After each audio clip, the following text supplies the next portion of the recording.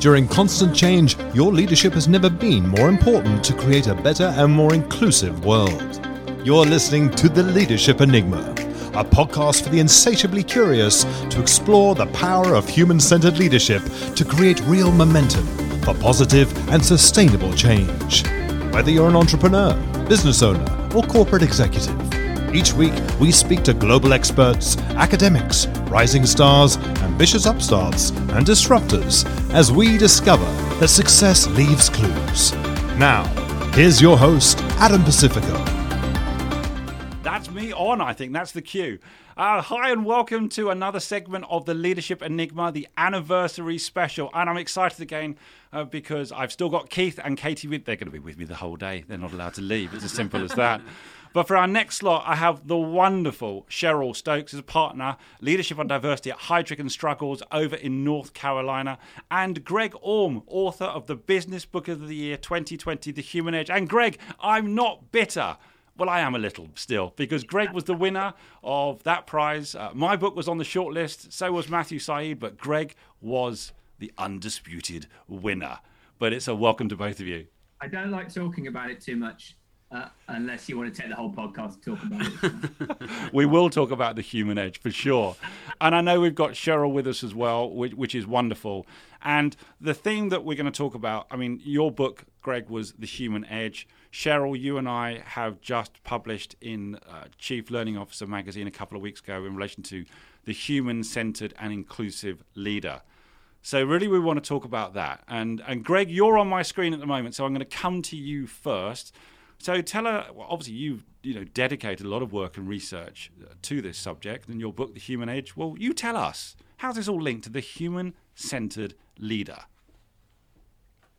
Well, I think one of the reasons why The Human Edge did okay during this weird pandemic year was actually the original premise was, how do you differentiate yourself in a world of machines? What does it take to be what's the human space that's left when artificial intelligence cheese slices away the rather routine and algorithmic tasks and leaves things that humans are good at, such as creativity and passion and curiosity and general thinking and empathy.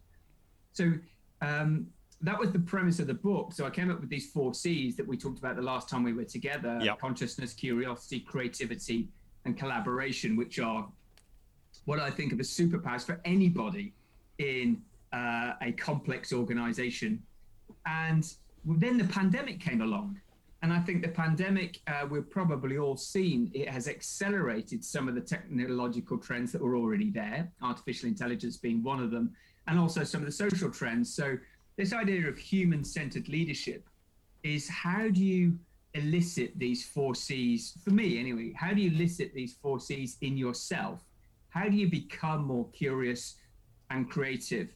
Because you sure can't ask other people to do it unless you're doing it yourself. So I would say the human-centered leadership is discovering your own unique humanity in order to encourage and inspire others around you to do the same thing. Right.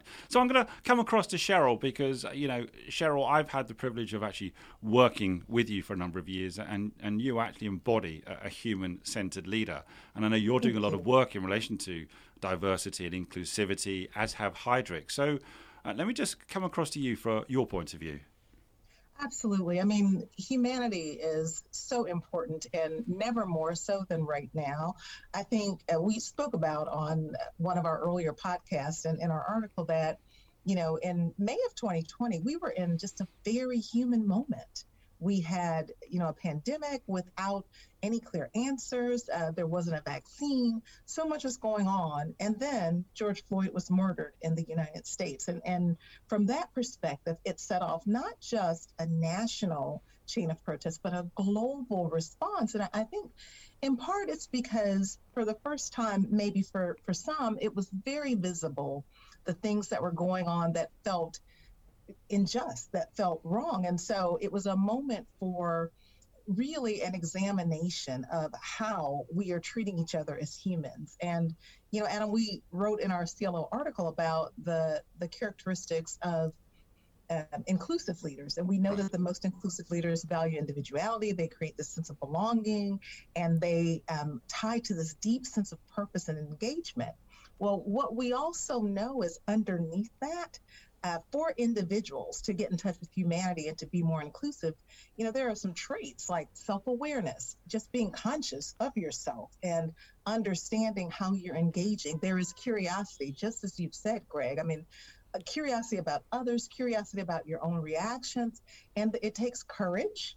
And so there's a good deal of tapping into the reserve that you have as a person to stand up for what may feel like a long shot, what may feel like injustice, but beyond courage, there's also empathy. So connecting with people and standing in their shoes, feeling what they feel without being sympathetic about it. And then finally, there's vulnerability. And as leaders, we don't always like to be vulnerable. We don't like to admit that we don't know. And so all of those traits that I've mentioned underlie that inclusive leader capability that is so important and that helps us keep our humanity. Now, I'm going to bring Keith and Katie into this conversation now, because we all spoke briefly earlier in relation to this importance of human-centered leadership.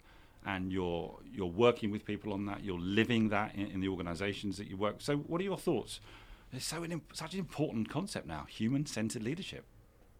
Yeah, no, it absolutely is. But I guess for me, it's kind of, we just put a new name on it. It goes back to the kind of core principles of how we want to lead ourselves, let alone lead others. And it's an interesting point Cheryl made there around vulnerability, particularly in the context of inclusive leadership, because I think one thing that we've also got very good at corporately and in teams or as individuals is driving awareness of these things. I think the real challenge for leaders is action from it. How you drive something different and how you do it in an authentic way and an inclusive way without feeling as if you are jumping on the bandwagon or you're doing these things because they're the right things to do. How you drive a level of action and authenticity about what you're trying to do, what you're trying to achieve, and accountability as well. Yeah. Katie, what are your thoughts?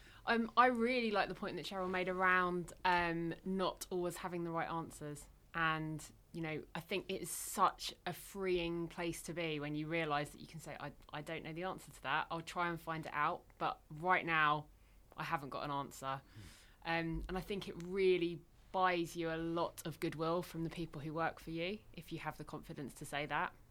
We spoke to Alexandra and Lale, who were our guests in the previous section, and we talked about vulnerability, and they're both senior leaders within the investment world. They talked about having to take the mask off now as a leader. And so back to both of you, Cheryl and Greg. And Greg, you talked about the 4 C's. Cheryl, we spoke about so much in that article. We're really talking about innate human capabilities now, not technical skills. Is that a fair comment? It absolutely is from my perspective. I mean, I started in engineering, and I decided to change because my observation was that the more interesting challenges and opportunities lay with people at the core, not technology, because we will figure out a technical solution. And in the same way, technical capabilities can come, but there's a beauty and an elegance in engaging with humans, because it is the human difference that actually gets you the kind of results that you want, and that really makes just it a better place for not just your organization, but for society as a whole. And Greg, you speak about the 4 C's, and we've spoken before about curiosity and creativity. That will mitigate, won't it? AI, machine learning, automation. You just can't replace those, can you? Well, absolutely. And I was thinking, as Cheryl was saying there, that effective leadership is always being context specific. It's always about what's going on in the environment, both the industrial and the organizational environment. And right now is very different from even when I entered the workplace, when leadership was more hierarchical and directive. So we've got organizations having to change at lightning speed to keep up with a context of accelerating change. As you say, we've got machines coming into the workplace, taking away some kind of non-human repetitive skills. Right. And at the same time, we've got new generations coming into the workplace that are requiring more transparency, authenticity, as your other guest was saying, and also some meaning in their work. Or the millennials as we call them, and younger generations, consistently the data shows that they want their work to be meaningful. So if you're a manager or a leader sitting in this environment, you need to be tapping into skills that weren't as respected when I first entered the workplace, which used to be called soft skills, which are these human skills that we have at home and sometimes we forget to bring into the office. But now it's about not just bringing them in, but developing them and tweaking them and bringing them to the fore. You know, I think I don't like the term soft skills. It's used all the time, isn't it? But I think the soft skills that we give that label to, aren't they the hardest skills out of all of them? Oh, yeah. How are you vulnerable, curious, empathetic, inclusive, communicating properly? I mean, why have we always called it soft skills? I don't know. It puts me in mind of a cushion. A nice squashy cushion, or a cuddly toy, here you go, I'm your leader. This is the nice, fluffy, I suppose, good to have, as opposed to being absolutely essential. Right. Yeah, which is, as you say, a shame and also not relevant for how we now think about it. Soft skills were to do with relationships, which were seen as soft, and technical skills were to do with analysis. The sort of former heavyweight of great leadership capabilities was the ability to analyze and come up with clever ideas. And of course, clever ideas are still important, but the idea of relationships and these soft skills of empathy, things that actually are innate within us, we don't do them because we're paid. We do them because we're human. So probably that's where the word soft came from. But I actually would slightly take a different perspective on what you were saying about it's really difficult. I actually think it's difficult in an organizational context to be curious and creative often, but actually it's within our DNA as humans to be curious and creative. And it's about providing an environment where we don't get in the way of people doing what they would normally do anyway, given the opportunity. But organizations tend to kill these instincts we have for asking questions and having a sense of humor and being a normal person with other people. I think if I ask a room of 5-year-olds who's curious, I think they do this, don't they? They put both hands up. If I'm in a room full of leaders and say who's curious, I think everyone looks at their shoelaces. Keith, you were about to say something, and I'll go back to Cheryl. Yeah, it was a couple of points just to make. One is, I think, in the past, or at least as I reflect on my career, which is over about 30 years now, there was a huge emphasis on IQ. In the world of leadership and knowledge and critical thinking and analysis, what Greg says, and those kind of powers. But I certainly think in the last 10 to 15 years, or at least in my experience in any case, a greater emphasis on the EQ side, and even nowadays the DQ side, or the decency quotient, and thinking about those, okay, let's call them softer skills, but actually, you need a combination of both, and you certainly need a team that harnesses all of that in order to be truly effective. No, I agree. Cheryl. Go on, Katie. Please, can we not throw out critical thinking skills? Like, we need those now more than we've ever needed them before. I've never had them, so I'll just declare that now, shall we? But I agree. But Cheryl, you were going to say something too. Yeah, I was going to say, I think part of the difficulty that organizations have had with what they call soft skills is that it felt difficult to measure. They were more intangible. And really, it goes back to something Greg said, leadership is about not just task and analysis, but relationship. But really, for me, the heart of it is this outdated model of organizations as machines, a mechanistic model of the organization that says you must measure outputs and X plus Y equals Z, and it's a very linear thought. Right. When the reality is that we are organic, organizations are organic, and really, we've seen now that you can measure the impact of these soft skills because it results in, higher engagement, a higher sense of belonging. And so as our measures have gotten more sophisticated, we've understood the connection between culture and performance, between these quote unquote soft skills and how people are engaged in the organization and whether they choose to stay and give their discretionary effort.